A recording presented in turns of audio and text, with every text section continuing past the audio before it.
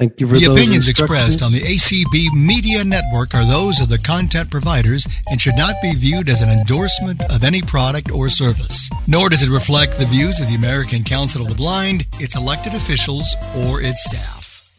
Good morning, everyone, both here in the room and via Zoom.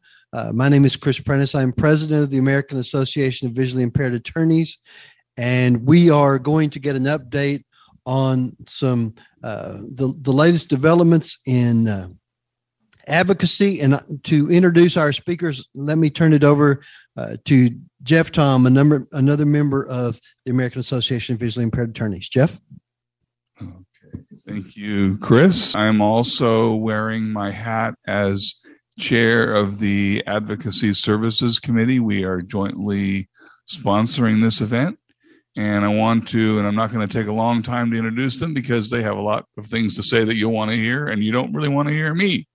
But we do have two outstanding advocacy attorneys today. The first is Matt Handley. Handley. I'm off to a great start, as you can tell. Matt began working with us as part of the Washington Lawyers Committee. He is now in private practice and has handled a number of cases, both for ACB and in the blindness advocacy space. And our other panelist is Stuart Seaborn with Disability Rights Advocate. He has been known to us for a long time in California, and more increasingly, since DRA has taken a more active role on the national scene. He's worked with ACB and many other organizations in the blindness and disability advocacy space. So we are thrilled to have both of you. I know Matt is on his way to Europe tomorrow, right? Matt, isn't that the case?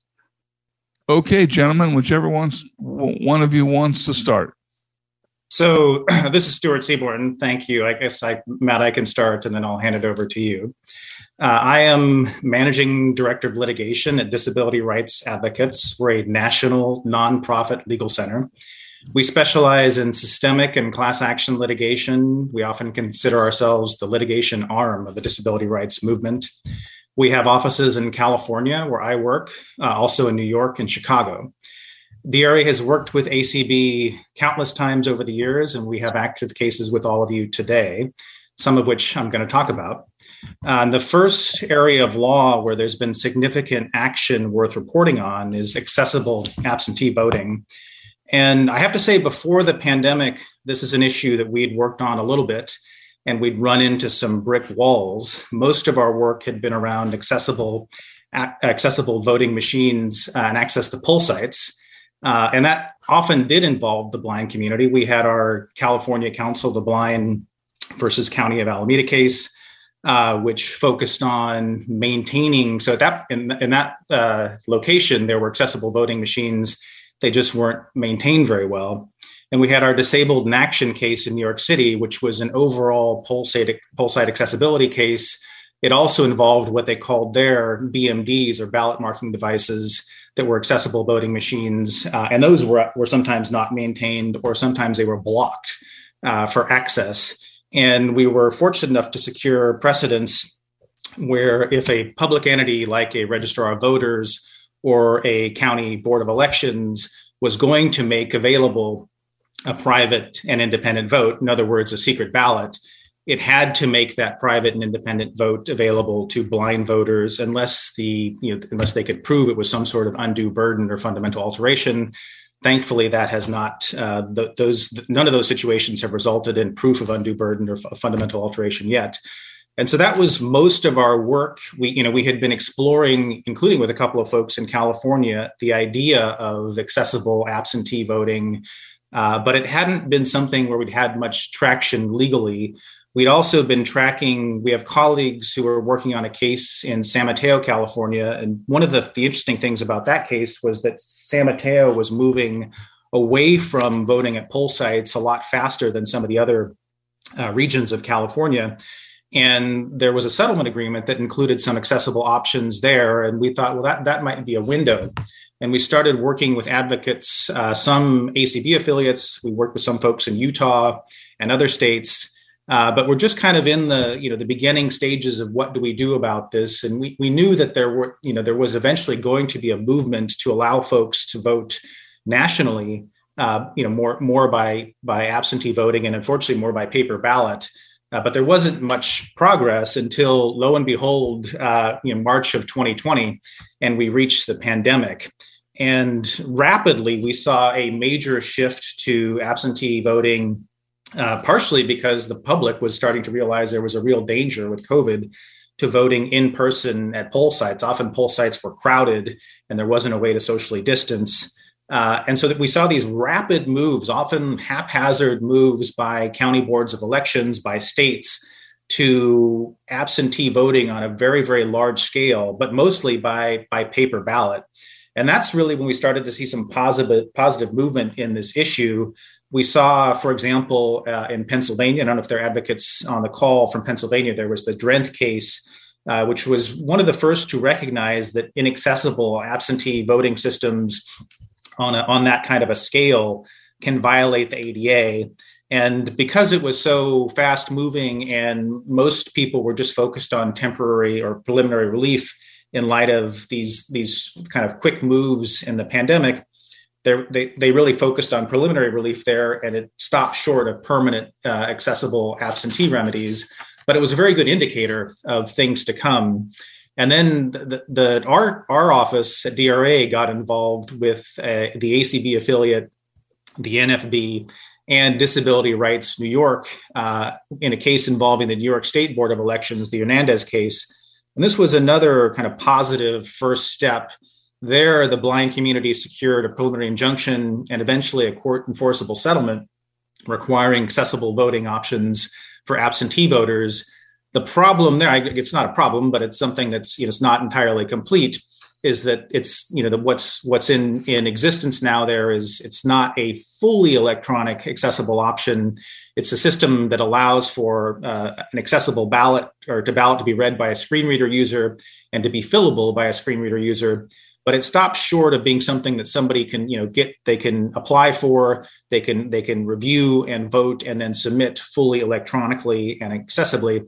And also, there's some ongoing litigation there about how quickly the system can be implemented.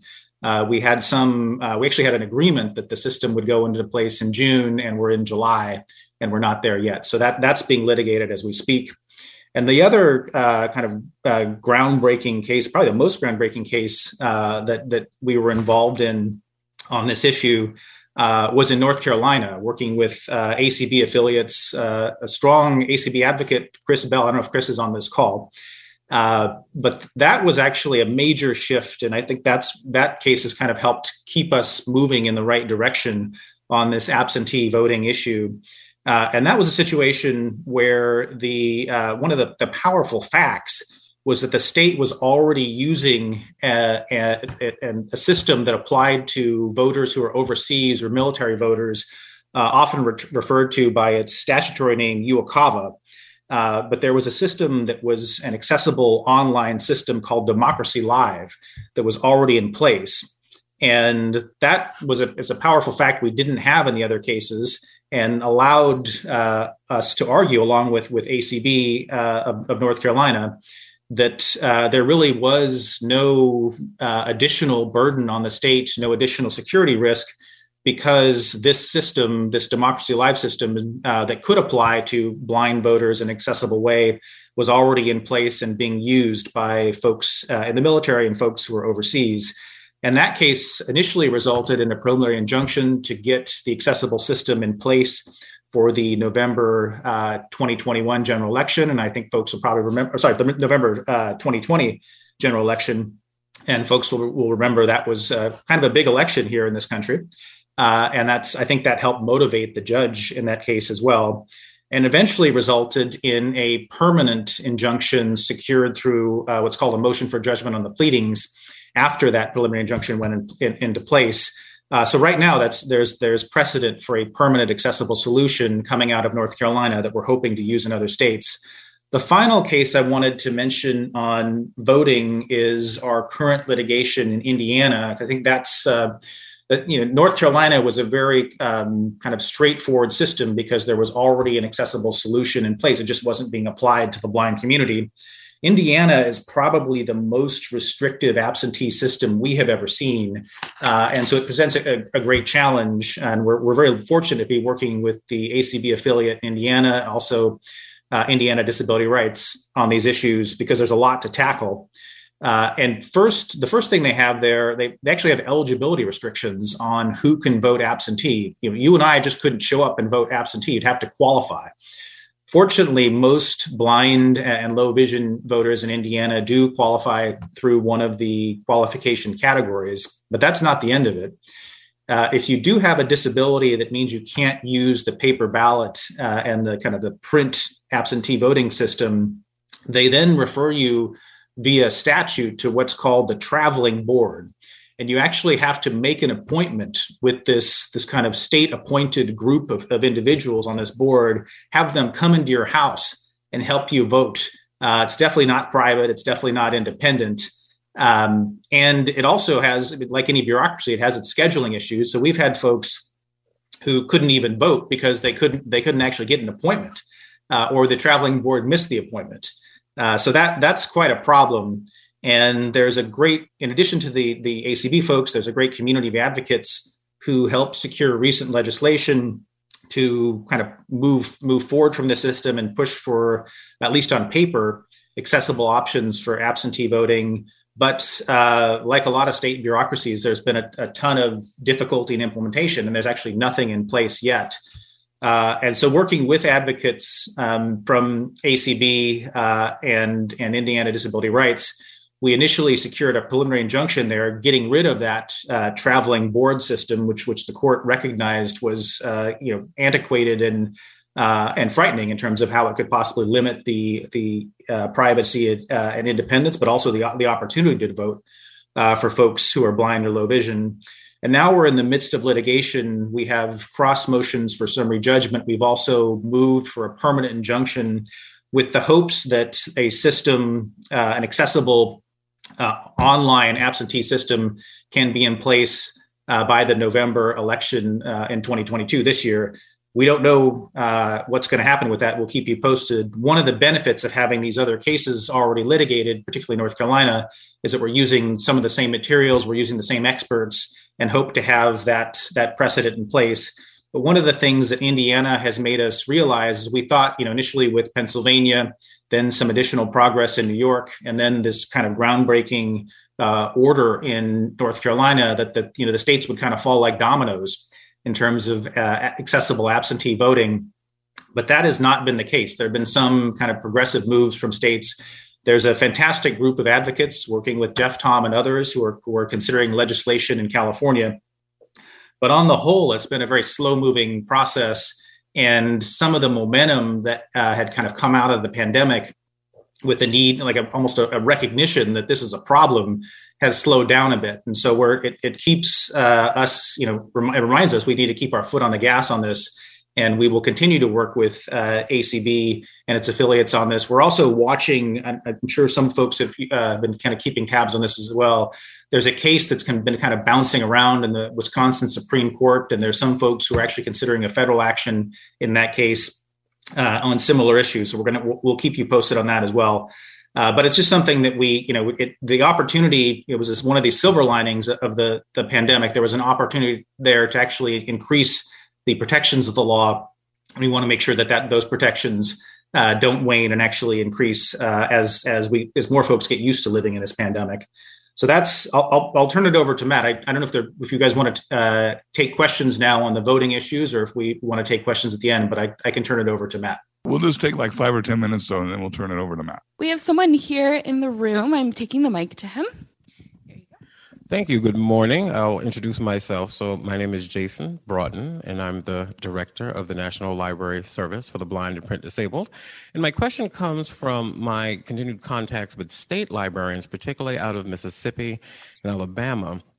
We create a reference guide generally to help people understand voting, but it ended up becoming an interesting conversation. And I just wanted your perspective, since we're talking about voting, into what you think the landscape looks like with all the numerous changes due to reallocation and reorganization of states due to census data that is still continuing to change in some states, how that is impacting where people need to understand the importance of these changes for 2022 and 2024.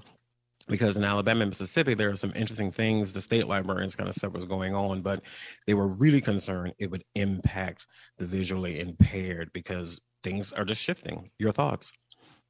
Yeah, it's been so dramatic and so rapid, and things are happening on a state level and a county level. And I don't have a magic bullet answer for you. The only thing I would say is because it's been shifting so rapidly and there have been changes both by states and by counties, and this is, you probably can tell from my discussion that this is happening piecemeal, kind of state by state, or board of elections by board of elections. And there isn't as much uniformity as we'd like, and the Justice Department has, well, they've kind of opined in some of these cases. They haven't taken on a very kind of clear-cut guidance kind of post-pandemic at this point.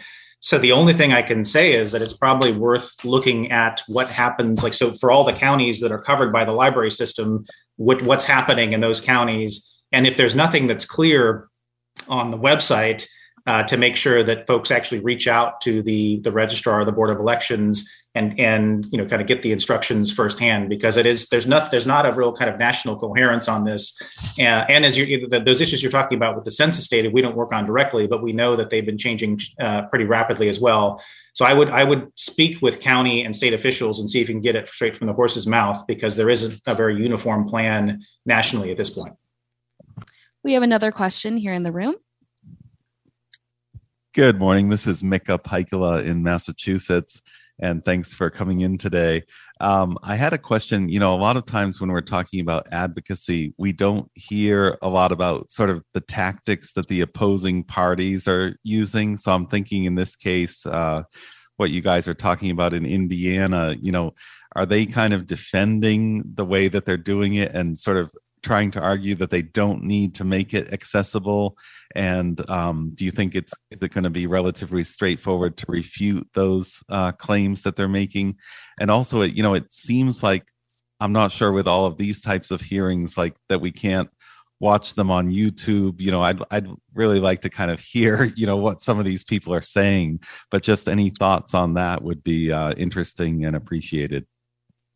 So on the first point, it used to be that the argument would be that we don't have to do this, that there's not, particularly on the privacy and independence piece, that there's nothing requiring us to provide full privacy and independence.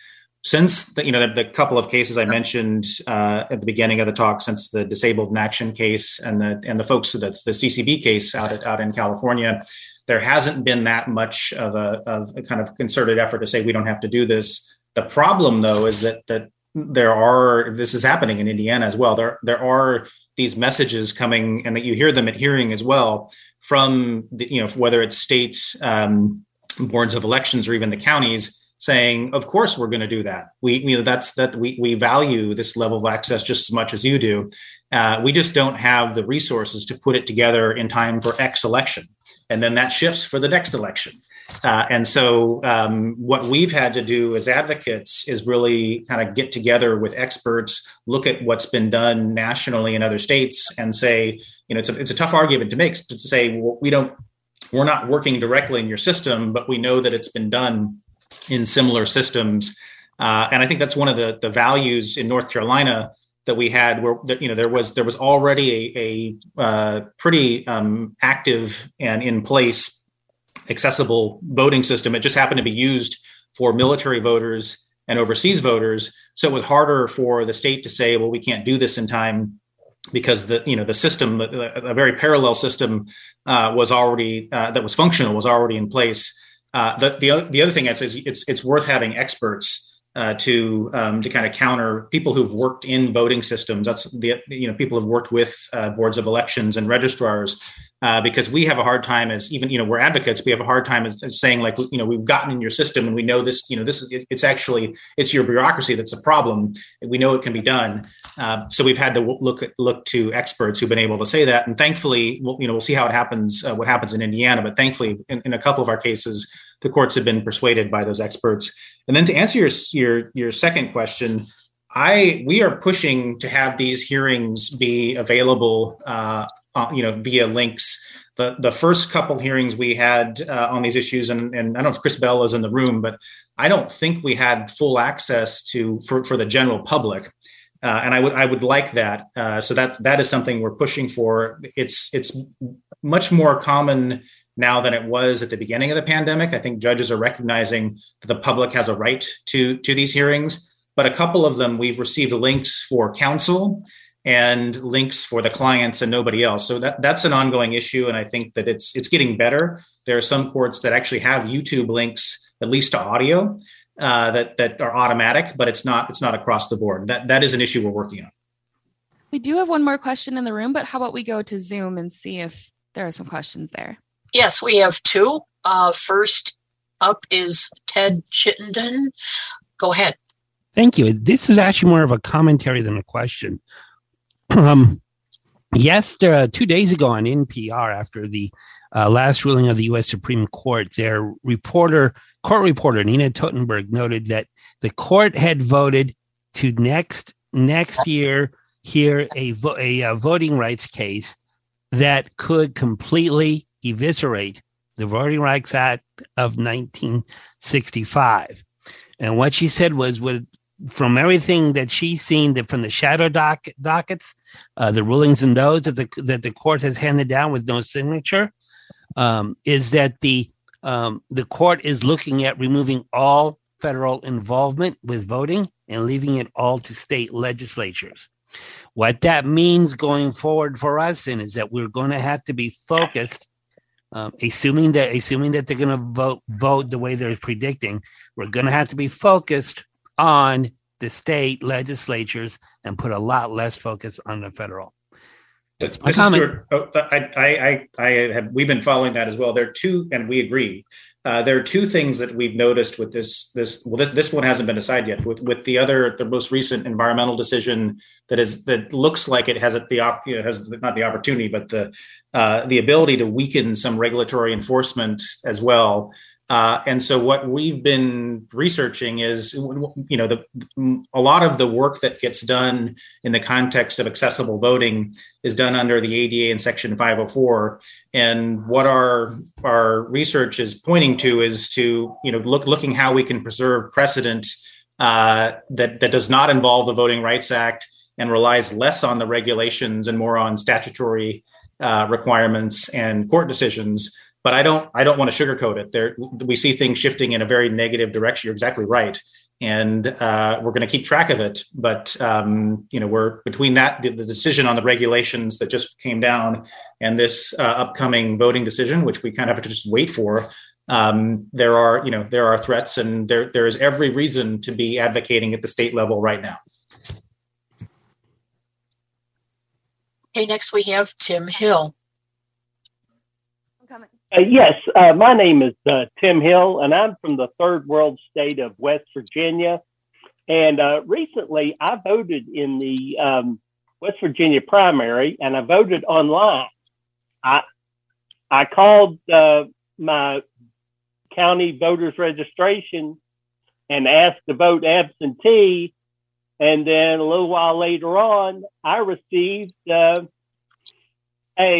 email from the Secretary of State's office, and I clicked on that, and the ballot popped up, and I was able to vote online, and it was very easy, which is really amazing for a right-wing redneck Republican state like West Virginia. So I was going to say, you referred to West Virginia as a third world state. On this issue, it's not. It's one of the forerunners, and we've actually used some of the materials from the Secretary of State in West Virginia as a way, and I'm sorry for saying this, but if West Virginia can do it, you all in your states can do it too. Yeah. So that has been a very it's been a positive tool for us. I use Indiana as an example. some of these states are just kind of they're wedded to their bureaucracies. I think there's some very kind of well-meaning folks that are in the Secretary of State's office there. It's just that they're kind of stuck in this morass. So we're actually having to rely on the courts. But you're right that's a good system, and we've actually used that as an example. Okay. Yeah, we're gonna get over to Matt now, so that we make sure to have plenty of time for questions for him as well. Hi. Hello, everyone. This is Matt Handley, and I'm excited to talk a bit about the developments in ACB's advocacy around kiosk accessibility. There's been a lot of action in that over the last 12 months, and ACB has really been at the spearhead of developing case law on when and how kiosks need to be made accessible. And I think as many of us know, kiosks are becoming very pervasive in almost all aspects of daily life at places of public accommodation, whether that be at hospitals or doctors' offices or restaurants or grocery stores or for government services. Often when you enter them now, the brick and mortar locations of these, you may first encounter some type of flat screened kiosk requiring you to use that to either check in or gain access to many of the services. And increasingly the use of those kiosks are so that the businesses that are using them do not have to have as many staff on hand to provide the services that the kiosk was previously providing. ACB is a plaintiff in two what we think of as sort of bellwether cases in this regard against Quest Diagnostics and against LabCorp, both of which together form the majority of Americans who visit laboratory phlebotomists visit one of those two companies, either LabCorp or Quest Diagnostics, in order to get blood drawn and for testing for their doctor or for other reasons. And both have introduced in recent years these e-check-in kiosks. And even though at first their primary purpose was just for you to check in and register your appearance at these locations, they have since now gone on to include a host of other services, including things like allowing you to alert the back of the room that you would like to wait outside rather than in the busy waiting room, particularly during the pandemic, and then get a text alert when your appointment's ready. Also, checking your billing history and scheduling your next appointment even.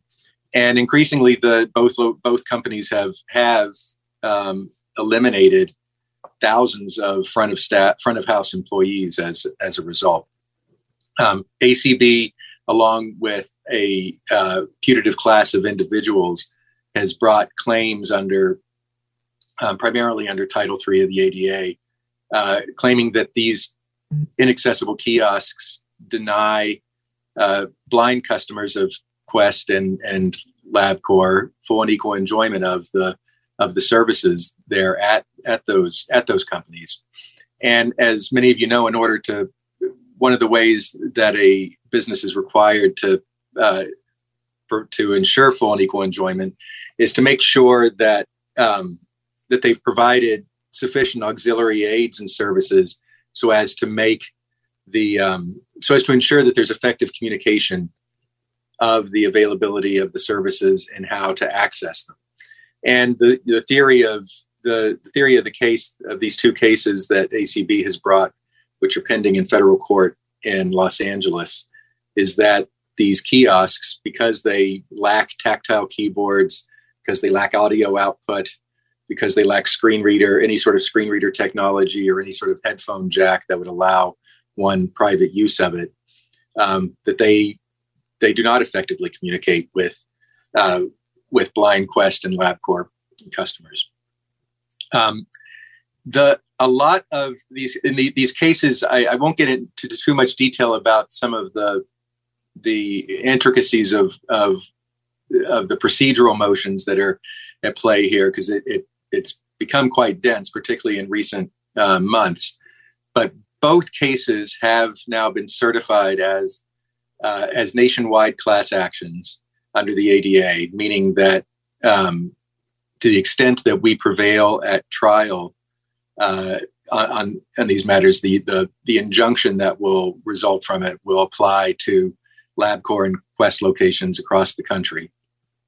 And in the LabCorp matter, the judge there has actually also certified a California class, a damages class, meaning that because California state law offers a minimum statutory damage amount for victims of under the Unruh Act, which more or less mirrors the ADA for violation purposes. So the court has certified a damages class there, which would entitle, if we prevail, all California patients of LabCorp who are blind or visually impaired to get access to those statutory damages. The facts of the case are really going to hinge on whether or not there was some type of alternative communication that was being given to try to give access to these services to Quest and LabCorp patients who are blind. Quest has taken the position that the kiosk is not the only way that you have to interact with Quest services, that there are phlebotomists who from time to time poke their head out and scan the room and look to see if anyone needs help. The facts that have come out in discovery suggest that is, to be frank, nonsense. And at least in the Quest case, the court has already seemed to have made note of that in denying Quest's motion for summary judgment. But we still will, presuming that this case goes to trial, which is scheduled for the beginning of November this year, we'll have to prove that they are not providing any type of alternative methods of communication that are effective. That, in a sense, is what there is another case that many of you may have heard about that was against Walmart that ACB was not involved in Maryland. Walmart was another company that had adopted checkout kiosks at its or self-service checkout at its checkout locations that was not accessible. And a lot of that case did hinge on the fact that the court found that there was always, or at least nearly always, some type of staff member who was close and near at hand to assist, and that was sufficient to mean that Walmart had effectively communicated with its customers. I think these healthcare-related kiosk cases are a much different matter, and I think the courts are seeing that. Number one, the business model appears to be, let's get rid of staff. We want the kiosk to be the sole way that people are checking in. And number two, there are very significant privacy concerns at issue here that don't necessarily occur in a retail environment. Many of the ACB members who have been deposed in these cases, which I have to commend all of ACB's members who have stepped forward to assist with this, and there's a lot of you. I think somewhere on the order of 24 of you have been deposed in in both of those cases. Many of you have had to rely on patients in the waiting room to check you in order to make use of the kiosk, so to provide them a third party a complete stranger that you don't know, personal information in order to check in. And so we're feeling pretty bullish about where these two cases are headed. They are right now. There's a lot of activity in the appellate courts right now because after the certification of these classes, defendants have a right to then ask the appellate court immediately to rethink that. And both Quest and LabCorp have now done that. And so we're in the midst of trying to convince the appellate courts that the lower courts got this correct. But I think, again, we still feel quite strongly that we should be able to prevail in that. I think for purposes of time, I'll go ahead and and stop there. Happy to answer questions on the developments there, or we can move on to Stuart's next topic.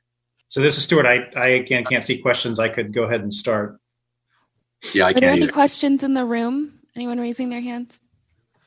There is one question here in the room.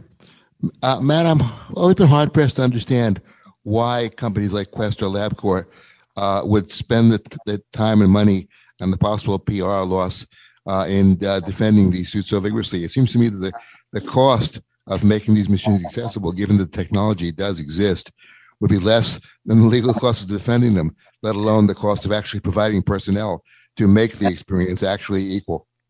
No, it's a very good point, and I had meant to raise that too. I mean, we are also a bit perplexed by that. I mean, the fix here is not rocket science. Both of these companies use basically an iPad technology for this kiosk, so it already has accessibility features built into the hardware, including headphone jacks for that matter.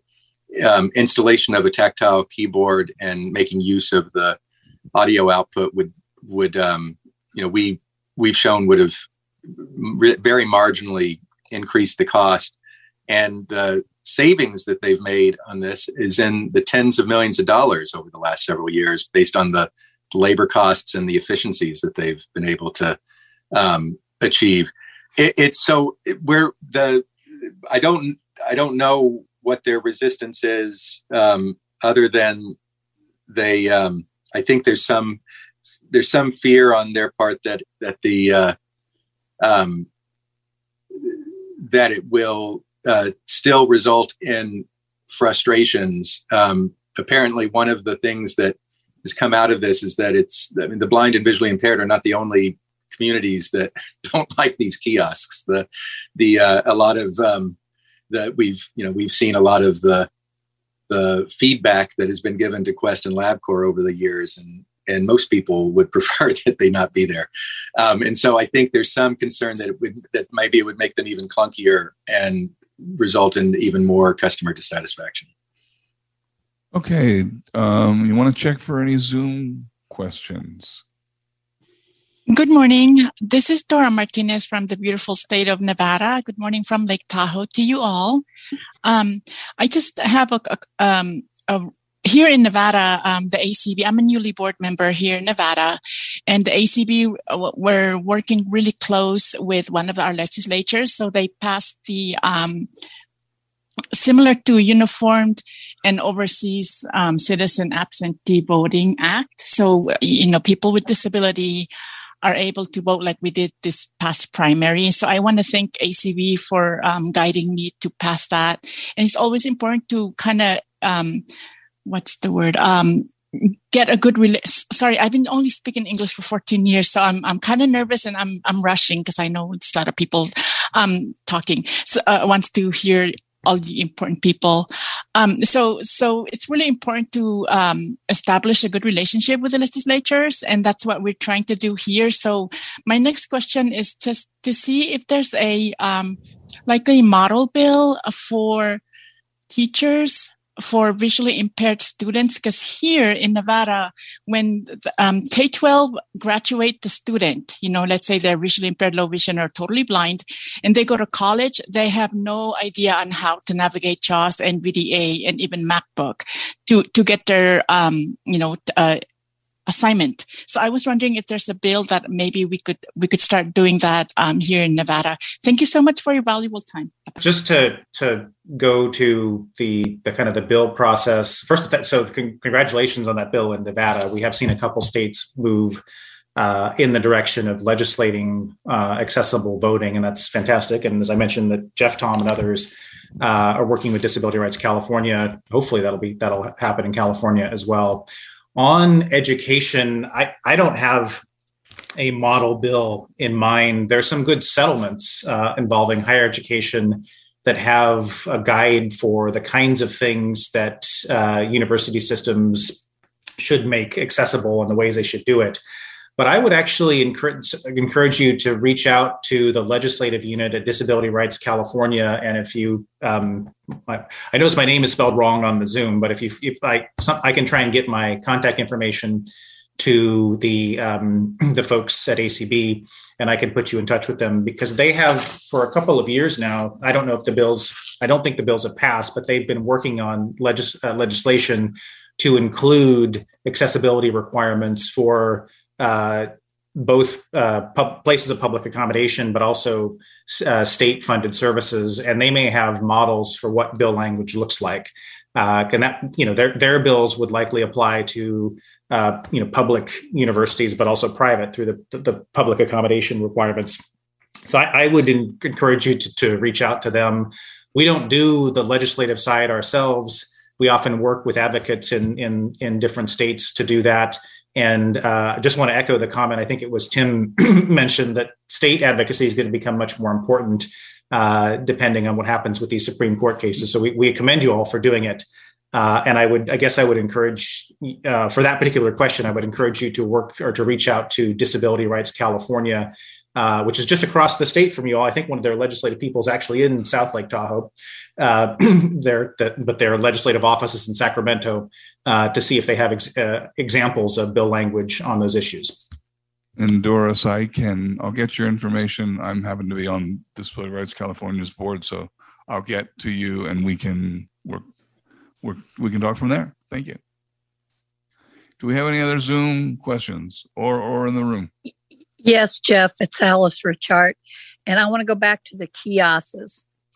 And I want to go back to we're doing with Quest and Lab, but what about the actual doctor's offices? And I'm talking about big corp. Like, I came out of the hospital from COVID, went to my cardiologist to find out that they'd gone to a kiosk system because they hooked up with St. Vincent's. And I found out that it wasn't just the St. Vincent's in Jacksonville, Florida, but it's a national conglomerate, even in Indiana. And these kiosks are totally inaccessible. They not only do you do like what you said when you go in, you have to have somebody help you to register you, but they want you to do everything, schedule your appointments on them. They want you to, anything that needs to be done with this office has to be done. And when you try to call to speak to somebody about the issue that they're not accessible, you can't even speak to a live person. So I'm just wondering, what will the effect of this lawsuit have on them, or what can we do? Because this is just concerning, because I've told my cardiologist at this point, I've been with him 25 years, but if I can't access him, I may have to find somebody else. Yeah, no, I think that, hopefully the impact of the lawsuit will prompt other kiosk users to make them accessible. But absent that, and even in advance of that, and the facts you described to me seem, as compelling, if not more so, than what we're doing with Quest and LabCorp, and may warrant enforcement on them sooner rather than later.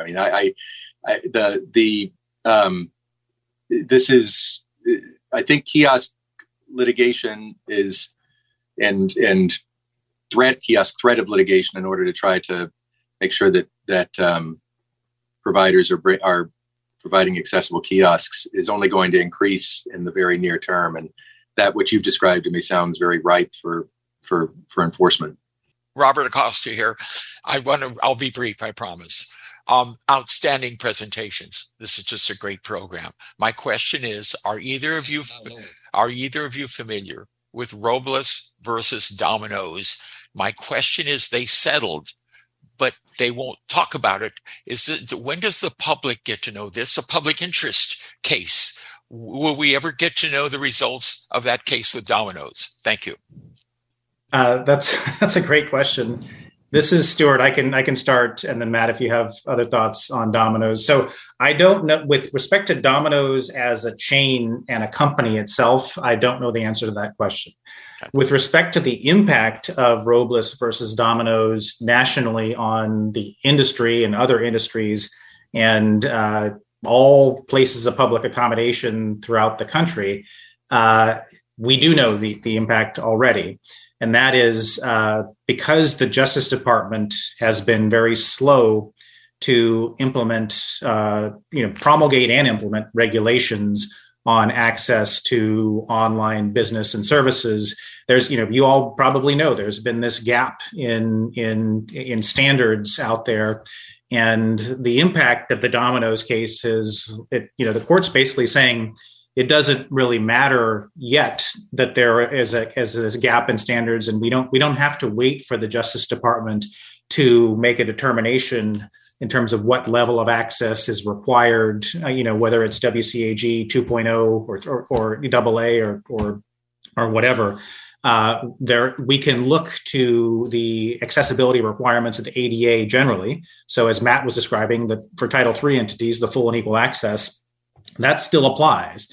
And how you determine what level of access or how you measure full and equal access, you can look to what's available in the industry and with accessibility, with folks with accessibility expertise.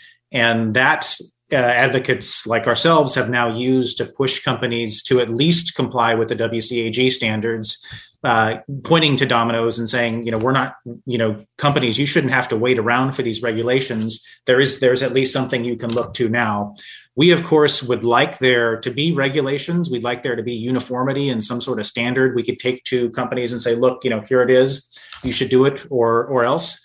But there isn't that yet. And I don't know. This administration has given us hints that it's going to do something. But I don't, I'm not going to hold my breath yet.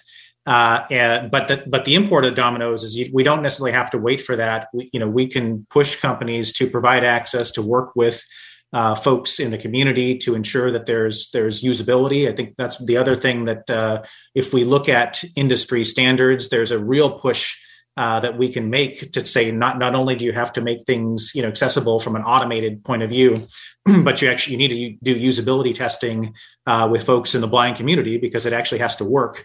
We've seen plenty of examples, and we've been working with the California affiliate, the CCB, for a couple of years now on one case in particular I can think of where the automated testing was done by a company paid a lot of money that did not incorporate actual users, users from the blind community to pretty horrific results. So we can use all of those things now from Domino's. But can I answer the question about the Domino's company itself? No. So I'm going to throw out a little different area of advocacy, and that is leading pedestrian interval signals. If you don't know what they are, they're so-called countdown signals, which go on for a certain number of seconds before the actual pedestrian signal goes on. So that the problem for a blind person is if there's no accessible pedestrian signal, we lose those extra seconds before we know to walk. And by that time, of course, and drivers may think, well, everybody that's going to go is going to go, and we haven't. And so it's a double whammy conceivably. So there have been a couple of cases I know in New York and Chicago where the issue has been brought up to try and, require accessible pedestrian signals to be installed wherever there is a countdown signal.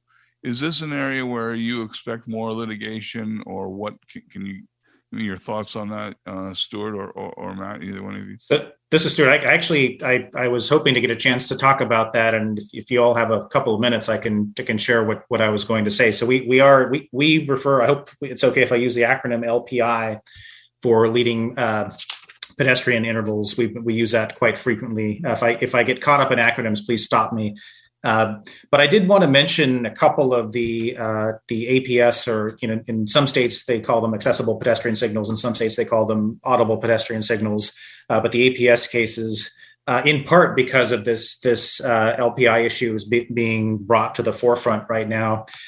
So the first case, and you mentioned this, is the case in New York City.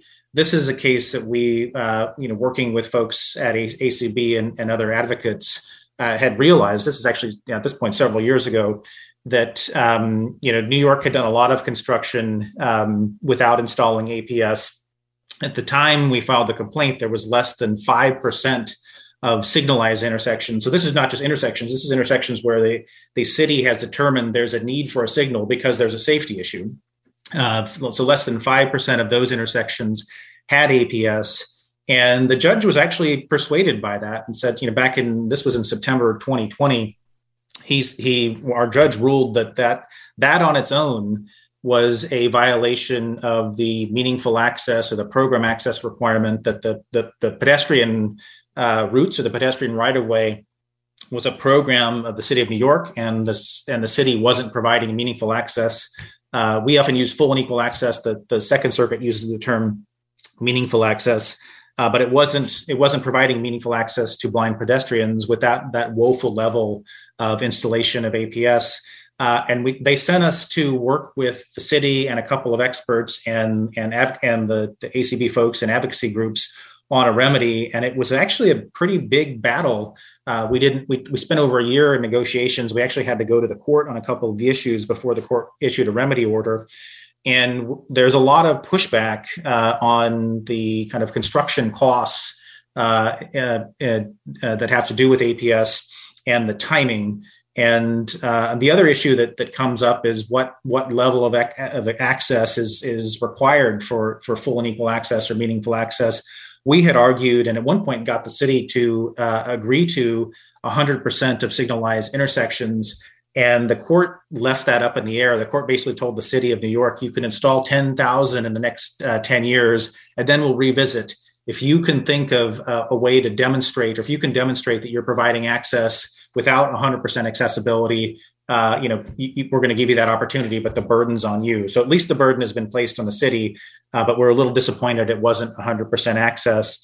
And then the other issue that has been up in the air is what constitutes, apart from this kind of access, kind of program accessibility requirements to the pedestrian routes, what happens when the city does something like installing these leading pedestrian intervals or LPI? And the court didn't really address that head on in New York City. We're kind of okay with that because it looks like we're going to get, where there is LPI, we're going to get an APS. We're going to get some sort of accessible pedestrian signal anyway, because there's this remedial plan. But it is probably going to come front and center in the Chicago case, which is going to summary judgment in late August. So I would say stay tuned. And the question really is, like, when a city or a county or a state, whatever, when the Department of Transportation installs these leading pedestrian intervals, does that count as an alteration that triggers the accessibility requirement? We are making the argument that it does. And so in terms of the question, because we've heard from a lot of advocates, a lot of folks at ACB and other advocates, that it messes up somebody's orientational mobility when those are installed. And so that not only should be a triggering alteration, but it creates a barrier to access that didn't exist before. Is essentially even worse. And so that I just will answer the question with that is coming to a head in Chicago. Chicago is a good place to litigate because their situation, they've got even less installed in terms of APS than New York City. I think they're below 5% at this point. We also have the Justice Department that has intervened on our behalf and on behalf of the blind community. So it bodes well. The same experts that had worked on there are two cases in New York State. One is our case in New York City. There's another case as well. So all of them are involved, and we think this is a good chance to make good law. But it's that just to answer that question, that's up in the air as we speak. And I would stay tuned in Chicago. We are working on an investigation in Seattle now with blind advocates. And I would encourage you, if there's some large municipalities that you're aware of that are not. Their level of APS installation is still pretty woeful or pretty bad. I would encourage you to reach out to us. And the other thing is, if there are, if you're seeing rapid installation of leading pedestrian intervals without APS, please let us know, because that I think is an issue we want to bring to a head as well. I don't have a definitive answer on what the court, will do, but to say stay tuned because this issue is probably going to be decided in Seattle. Okay. Do we have any more questions over Zoom? I'm going to go to Peter. Thank you, Jeff. And thank you, panel, for a great presentation. I want to make this more general, if you don't mind. I have the sense that many disability organizations, we think that we're in the 1990s. And I think we're in a very different political situation than the 1990s. I think if the ADA were under consideration now, it would not pass. And how does that impact the way we think about advocating, both from a legal perspective, and then if anybody has any other thoughts in sort of for us non-lawyer types? What should we be? We've already talked about focusing more on the states. And I think that's an obvious and a good one. But what other things should we be thinking about changing the way we do business in this whole sort of advocacy arena? Well, actually, I'll start. This is Matt. I mean, sort of two kind of unrelated thoughts I have on your question and comment. First is that although you may be right that given the political climate today, it's not the same as it was in the 90s when the ADA passed. I will say that there have been, even at the federal level,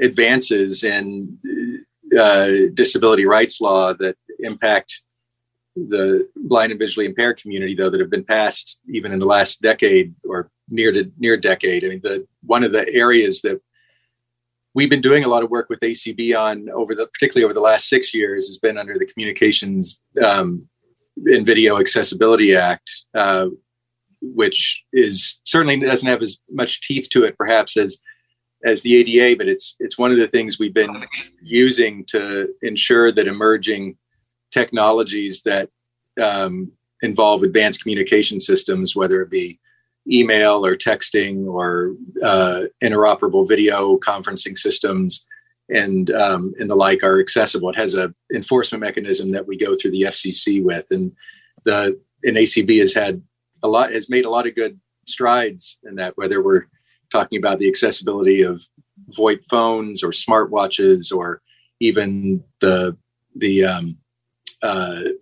some of the bulk email systems that are used. For instance, ACB uses Constant Contact as its email platform that it sends out its newsletters on, and it's only through ACB's advocacy under the CVAA that it's become actually fully accessible. And so I guess maybe I'm not as, and maybe things are even worse now over the last 3-4 years on that front than they were a decade ago when the CVAA passed. But I don't think it's hopefully quite as dire as it could be. But then the other thing I would say too is that we do, as much as I don't want to be picky or about the types of matters that we bring for enforcement, one of the things that we in the legal advocacy realm have to deal with are the fact that there are, I think, I don't think we can ignore the fact that there are a lot of, I'll say, opportunistic attorneys out there that are bringing cases that are causing some of the courts to become jaded to some of the actions that we take. And so I think trying to make sure that we separate ourselves from those cases that don't have as much, that are not as impactful and are being done solely for pecuniary gain. I think is the messaging on that and the PR around that is something also that we need to focus on, so that the rest of our communities don't look at what we're doing askance. So this is Stuart. I just wanted to piggyback on that, because that is something that we think about on a daily basis. And it does, I mean, we use a term in our office to be more targeted with the advocacy, so that it's, we're not, this community is not lumped in with some of this kind of opportunistic litigation. And I mean, some of the cases we've talked about today, there's a lot of access to technology litigation all over the country, but focusing on things like access to healthcare, access to voting, things that are very compelling, and where the human side is something that almost everybody can relate to. I think I'm having the discussion even back in the with the California Council of the Blind folks in the Alameda County voting case.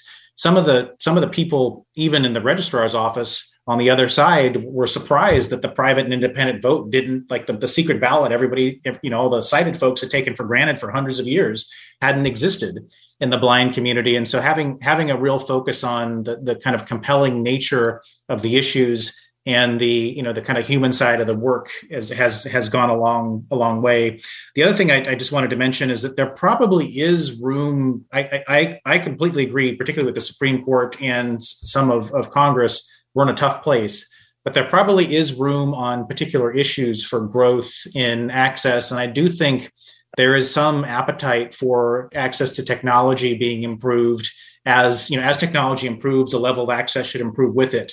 And if there can be a case made that there's a cost to leaving whole communities behind when access to technology improves, I think that is compelling, and we are seeing judges who are more amenable to that. And I think I can't predict what the administration will do on that, but that is something. It seems in a way it seems less controversial. And something where there's still room for growth. So other than the focus on the states, particularly on things like voting we talked about before, I think focusing on targeted issues and access to critical services like healthcare or fundamental rights like voting or things like education, all very relevant and compelling, but also there could be still an open door in access to technology. Thank you. So we got just a few minutes left, so let's try to keep our questions quick and see if we can get through them. Okay, next is question. Larry. Thank you very much. I have a comment and then a question for you all. I'm in San Antonio, Texas. We're very fortunate that we have over 100 active automobile pedestrian signals, and the city continues to add them every year. The issue that seems to be related to that is being able to adjust the interval or the time for walking across very large avenues. And so we're kind of struggling with them on how to be able to adjust the signals to conform to that. But my real question has to do with accessible voting. We've got a really interesting situation in Texas. We have a suit filed against the county of Bexar for not providing accessible voting for absentee voters, even though military people or stationed overseas are able to do that. And the Secretary of State says that the individual election officials in each county can accommodate voters. But by the same token, they also say that there's a state law that says that there can be no accommodation. And so right now, the lawsuit is at the lower court level. The judge hasn't made his decision yet. But the concern is that if he does uphold it, then the county election manager is subject to penalties for violating the state law. Do you know anything similar to this in any other state? So anybody got a 1 minute answer? Stuart. So we can we have had good question, Larry. Sorry, this is Stuart. We have had similar issues arise in other states, and I would say in this situation it depends a little bit on the judge. The federal ADA right, as you know, will preempt state law in most cases. We have had some federal judges say, well, it's not actually a conflict, and it becomes a kind of a tough path to navigate.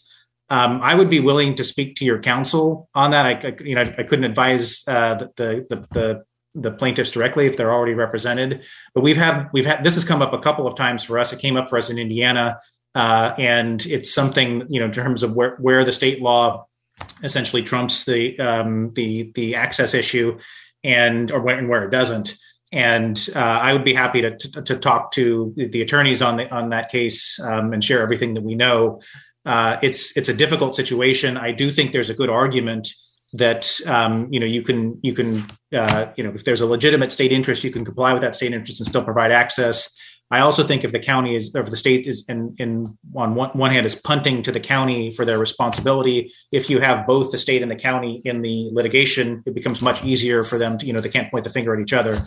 But apart from that, I can't really answer without more specific facts. And I'd say I'd be happy to speak to whoever the counsel is, whoever the attorney is bringing that case. It has come up for us several times. We've been fortunate enough to kind of get past those issues where there's kind of a state law hurdle being thrown at us. But a lot of it depends on the judge. Larry, I'll connect the two of you when I get home. And if I don't, you'll remind me. I also just wanted to mention there was a question that came in when we were setting up this panel about consolidating arbitrations. There was the wonderful case that Lisa Irving brought via arbitration against Uber, where there was a 7-figure, I think it was $1.1 million award. And we have been, for a couple of years now, been looking at the possibility of consolidating claims. Our settlement agreement with Uber and Lyft expired, and the court in the Uber case said, well, it's not really enough to keep it going. You need to look at other avenues. And we are looking at avenues that involve arbitration. What I would suggest, certainly people can contact me offline about it, but you would need a significant number of people willing to move forward and participate in arbitration, probably at least 20 or so, to have that kind of an impact. There have been, particularly in other civil rights areas and employment, there have been consolidated arbitrations. The American Arbitration Association doesn't bar them at all. In fact, they leave that to the discretion of the individual arbitrator. And I think there's, no pun intended, there's a vehicle for that here in the context of these ride sharing cases, but you would need a lot of folks interested. And for us, from a resources perspective, we need to coordinate probably with multiple counsel, but it's not something we would discard. And I would say for those who are interested in that, to please contact us offline. I did not get to answer that question in our presentation, but I remember it and just wanted to mention that, and folks can contact us offline. Thank you. I think we have time for one more quick question. Hi, this is Kitty. And getting back to the issues with the accessible kiosks or chaos, I have had issues with the Social Security kiosks here in Cincinnati. And I know it's a federal versus a business, but is anything being done to address the ones with Social Security? Yeah, no, there has been. In particular, I know the ones at Social Security headquarters, I thought that it had percolated out to some of the branches. Stuart, I'm not sure if you're more familiar with that. Yeah, there was a case, and I have to admit, I don't know if it's still where it is, if there's still anything enforceable or not. But there has the Disability Rights Education Defense Fund had brought a case involving all kinds of accessible technology, including access to kiosks. I can look it up and I can put you in touch with them. Those are federal agencies, obviously recipient of federal funds. They should be accessible. I don't know. Again, I don't know what the status of their case and if their agreements are in force or not. But I'd be happy to look it up and put you in touch with them. Let's give a round of applause for our great presenters, Matt Handley and Stuart Seaborn. Thank you very much, gentlemen. Okay. Thank you very much, everyone, for coming. And I hope you enjoyed the presentation. Thanks a lot. Bye-bye. Thank you.